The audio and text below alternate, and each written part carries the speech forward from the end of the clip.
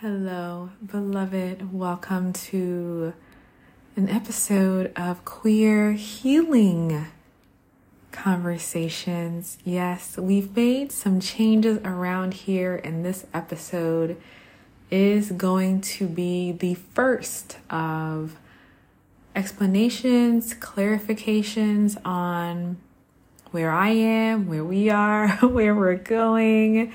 There's no new intro yet because I haven't recorded it. I just really wanted to sit down and have this conversation with you all, and I've been trying to record this episode for the past 5 days, and even today I sat down earlier to record it, and it just was all this noise everywhere. And all my OGs know I do not and will not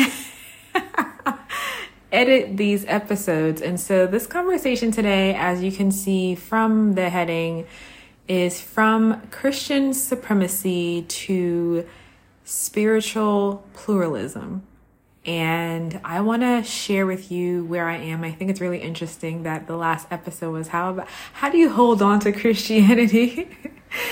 And my answer is that I have not held on and will not continue to hold on to Christianity. And I am more of a syncretist, which is someone who sees value and unity in multiple faiths and spiritual systems. So it's not like I'm throwing away Christianity. Donnell Wright, a Black theologian on TikTok, said this in a video just the other day about Christianity is the language that I know and that I'm fluent in, but it is not my native tongue, and I am in search of my native tongue. And so this conversation I'm having with you all is a long time coming, and I feel like my OGs who have been listening to me for a while are probably not surprised. And the first people to hear about this it was actually on IG Live last week. And so podcast people, if you're following me on IG and you joined me, you already know where this conversation is going. But I wanted to have a more detailed explanation, not too detailed because it's been 2 years in the making in a sense. Let's just say since the beginning of maybe 2021, most definitely since I got to Mexico, which was in September of 2021, when I've begun to hold Christianity a little looser and not hold on to it for dear life as if there were no other truths out there. And so my journey really began, I would say, to where I am right now would be with the movie The Shack, when God was a Black woman.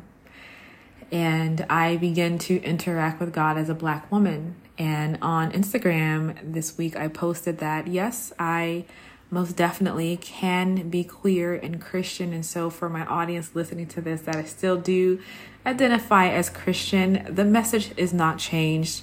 The Christian religion is not anti-LGBT in the spiritual, mystical reading of the text, but it is misogynistic. And so I said, I can be queer and Christian, but as a Black woman, I cannot remain a Christian because it is in my study of it and the history that goes beyond Christianity. I see it as a reactionary faith to the societies that were already in existence for millennium. And I really have always been in search of what the truth is. And for me, Christianity in the beginning of my journey as being baptized at the age of 17 in the Seventh-day Adventist Church.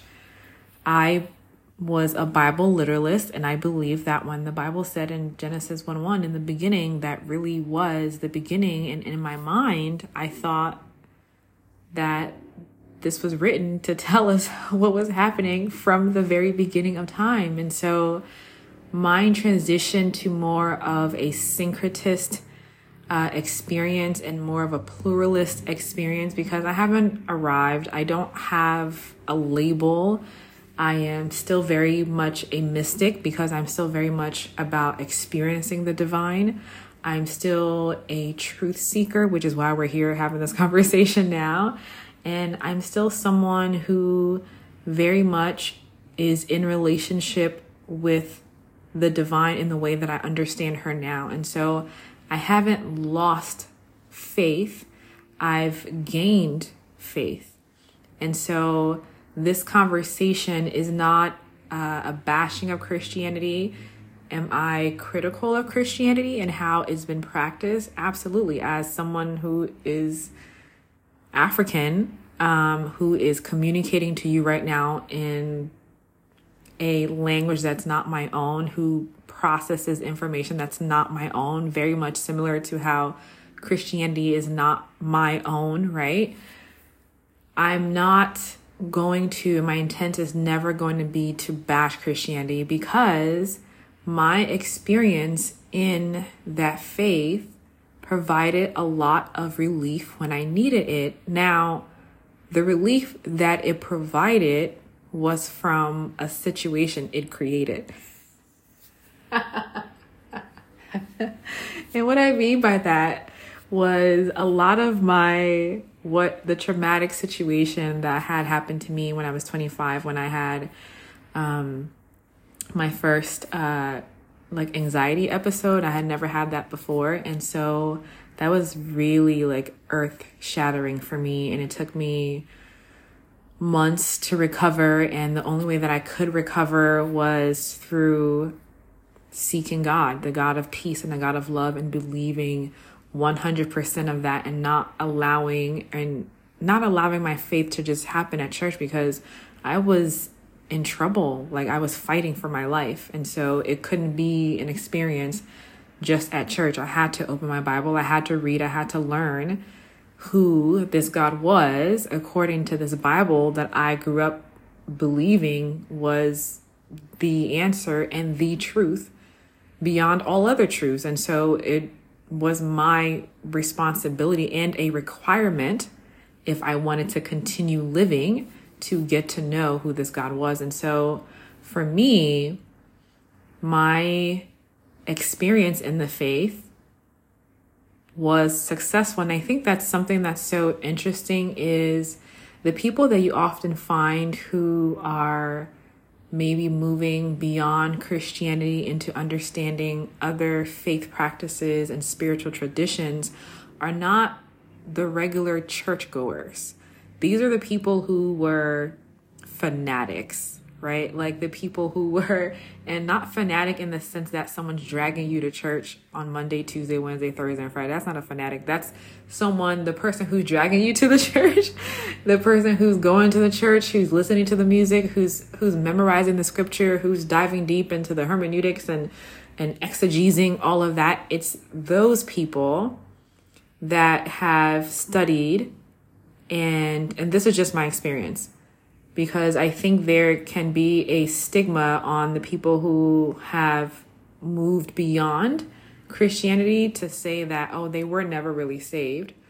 I would definitely beg to differ that those people probably were the uber saved people, and they followed the faith to the T of how they understood it, right? And so when they reached to the end of themselves, or to the end of the faith, of the results from the faith, and started asking bigger questions, is more than likely how they were able to transition away from that. And I just want to say right now here, I don't have an outline for this conversation. I just wanted to, from my heart, talk to you guys about where I am and where we're going.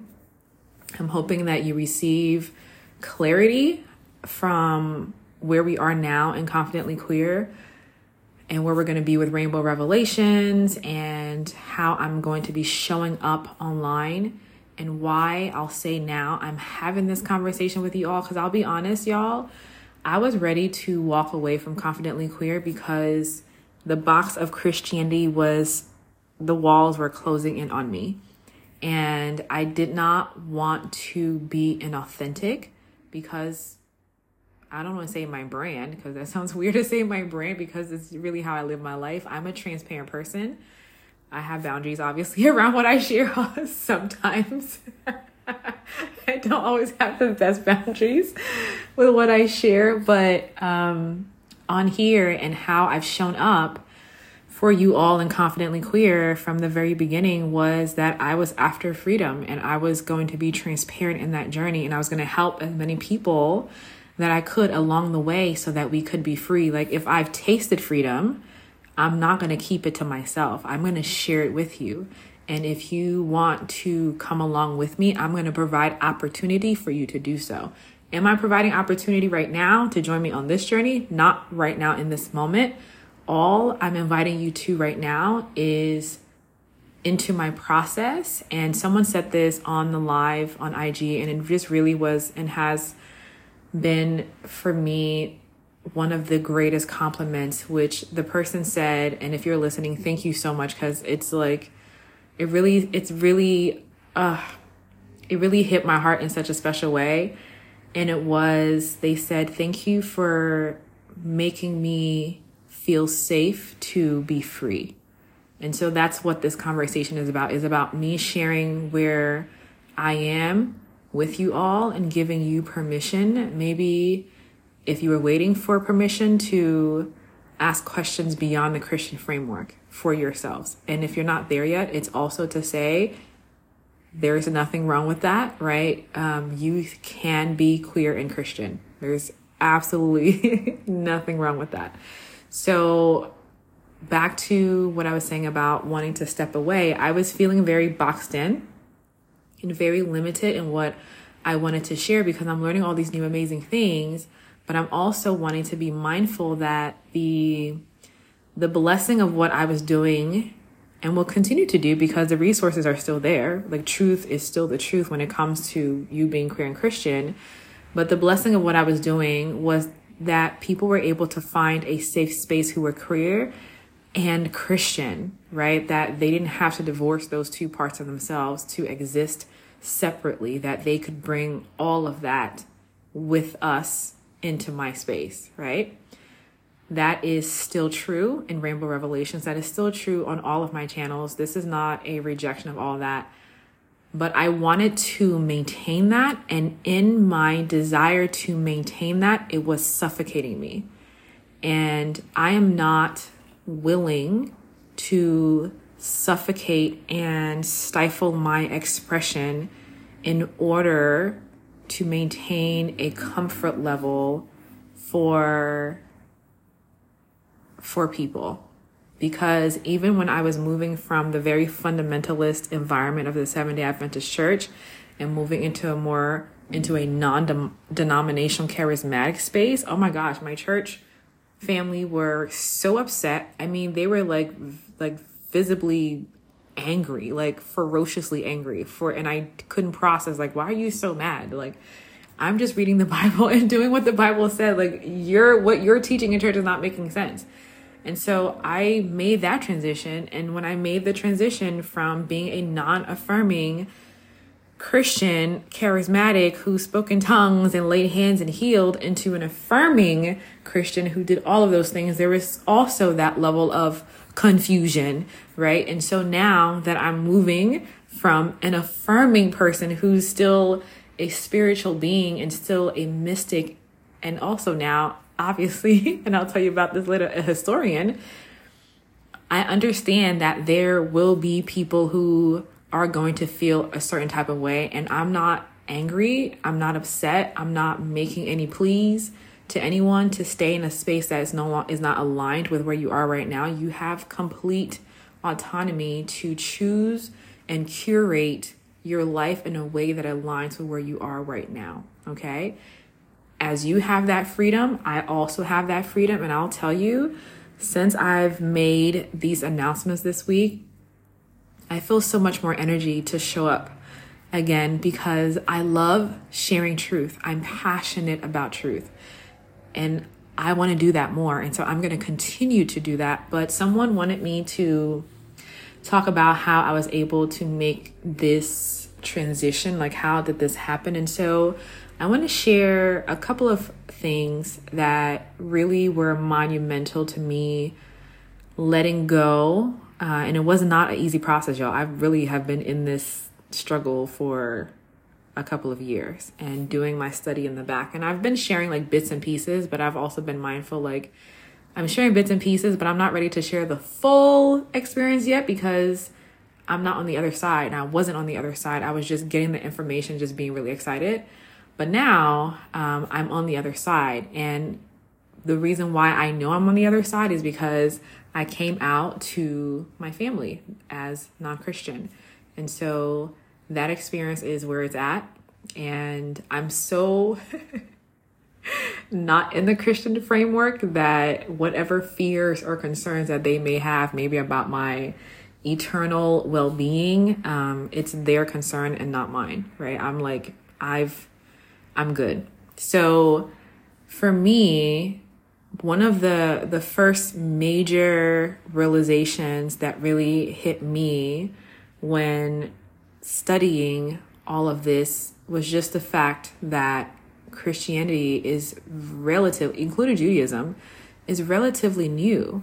That when you expand your worldview and you become a global citizen and a global human being, thinking that Christianity is supreme over all of that gave me a huge pause, because then that made me question God, because why, if we are all yours, why are you not communicating yourself in these other cultures? And why are you waiting till around 2000 BCE to have this conversation about what the beginning was, when the beginning started 30, 40, 50,000 years before then? So you weren't talking to anybody. And so just for me, again, this is why this is not like Christian bashing, because it's just for me like common sense. Okay. And that's not to be facetious. So you just got here, but you're telling me that you have all of the truth? Like, come on. Like, be for real. And so that was for me, as someone who loves history, was for me, okay, I need to maybe take a step back and really look at this, because I love the Genesis 1:1, in the beginning God. I love that. And that scripture, it still blesses my soul. Many scriptures still bless my soul, but they bless my soul not because they're in the Bible, it's because the Bible is an echo, right? Come on, Holy Spirit. Okay. The Bible is an echo of truths that have existed for thousands of years before the Bible were written. That's why the words are so powerful, not because they originated from the Bible, in my understanding, right? Not because they originated from the Bible. It's because God is love has been true for millennium, right? The processes of creating your world and understanding that the power of life and death is in the power of your tongue. That as you say, right, you speak those things that do not exist, you speak them as if they do exist, right? Faith is the evidence of things not seen, right? All these things have been true for millennium before the Bible. And so it makes sense why when we read certain things in the scripture that it resonates with us, because it's truth. Okay. So for me, when the Bible said in the beginning, and then I found out it actually isn't the beginning, I went in search of the beginning. And so when I went in search of the beginning, I learned that there was a history of people worshiping divinity as feminine and not masculine. And so then I had to ask the question of where did the switch happen? And what else went along with that switch? And so I realized when the switch happened, and I see and saw in the scripture that it was very much a reaction to move people away from the feminine aspect of creation and of life and rework everything to be masculine, right? The patriarchy, we hear that, that's a buzzword, but it's a real thing that happened. And the question that I asked myself in the beginning of this process was, well, how come, right? Christianity has to be the truth because it is everywhere, right? It's one of the biggest, if not the biggest religions in the world. Like, how did that happen? Well, it happened through genocide, right? It happened through bloodshed. It happened through war. It happened through, there's a saying in Africa where the colonizers came in, the Europeans came in, and they told us to close our eyes and handed us a Bible, and they were stealing our land, right? While our eyes were closed, holding their Bible. So that's how it spread. It wasn't because it was a supernatural spread. Now, evil can be supernatural, obviously. So maybe supernatural in that way. So the prevalence of Christianity is not due to God having the sovereign power and spreading the message. That's not how that happened. And so for me, in search of the beginning and seeing that this Judaism, I should say, not Christianity specifically, right? The Torah was written in response and in reaction to the feminine divine principle that was being worshipped at that time. And so when I say my journey began at the shack, I didn't know any of this when I watched the shack, right? And knowing also that humanity began in Africa, it just aligned for me that God as a Black woman, me relating to God as a Black woman, as a Black divine feminine, really resonated with me. And so I sat with that energy. I sat with that new awareness that was a part of my journey where I would say, I don't know what y'all name is. I don't know what to call you, but I'm going to sit with this and honor that you have been here from the beginning, right? And so I don't know who you are, but I would love to meet you. I would love to hang out with you. I would love to understand when I was speaking to the God of the Bible, was that you, right? And I've received answers on that, and we'll go deeper into those questions. But that was part of my journey, going back to the beginning and wanting to meet that divine feminine divinity, that being, that source, whoever, whatever you call, right? People have all different names. But who was it? Right? If in the beginning God, who was that God? Who was that goddess? Who was that creatress? So I did that, and that's what I found. One of the books that I read, 2 books, When God Was a Woman and The Great Cosmic Mother. I don't know why I'm pausing and hesitating on that, but I'm pretty sure that's the name of that book. The original version, not like the edited new edition version of the book. So those books were very eye-opening for me. And it was just very clear, oh, well, I can so clearly see through now how innately I was questioning why in the Bible the women had no names, right? I was questioning why my period was dirty. I was questioning all of those things. And as I've been expanding my experience, and I apologize for the noise in the back, if you can hear that. I'm not going to pause because I'm on a roll. But again, I'm in Mexico. There's traffic. All right. So as I expanded my spiritual experience and awareness and I don't want to say practices, but just, I would say exploration, and started to really tap into me being a woman and really loving being a woman and tapping into my womb and the cycles and all of that. Man, it's been so powerful. It's been so beautiful. It's been so amazing. And seeing God as a woman goddess and seeing the earth as this wombed space and coming to the realization that this oneness that you guys know that I talk about all the time on my OGs, this oneness that I talk about all the time, we've always known, and we were set up to know from the very beginning because we come through the womb. Like we've all always known what oneness is, and we can understand what oneness is because that is our origins. That's our beginnings, right? And they call Africa the motherland for a reason, because that's our origin land. And so when I started really looking at all of that and studying different practices, when we talk about presence and how presence for the Western mind and how they experience their spirituality is very much about emptying yourself and leaving the past and leaving the future and just becoming just pure consciousness, and how that is so different from where our human race comes from, and this is where like ancestor veneration and honor comes from. It's not a worship. And I understood it where it's not about emptying yourself in the spaces and societies that honor the divine feminine and divine mother, that it's really about you're coming into each moment full of the wisdom of the people that have come before you, because it's through their wisdom that you're here, right? Like if they had messed up, I want to use the other word, right? If they had effed up, you wouldn't be here.